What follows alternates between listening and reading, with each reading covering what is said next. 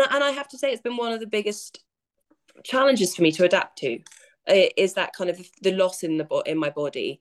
And it's not about walking. It's not about, Yeah. you know, it's about intimacy. It's about being a woman. It's about pleasure. It's about all of those human needs that get lost when they're so busy talking about your wheelchair, or whether, you know, you miss like being able to wear long dresses, or it's just so not the thing.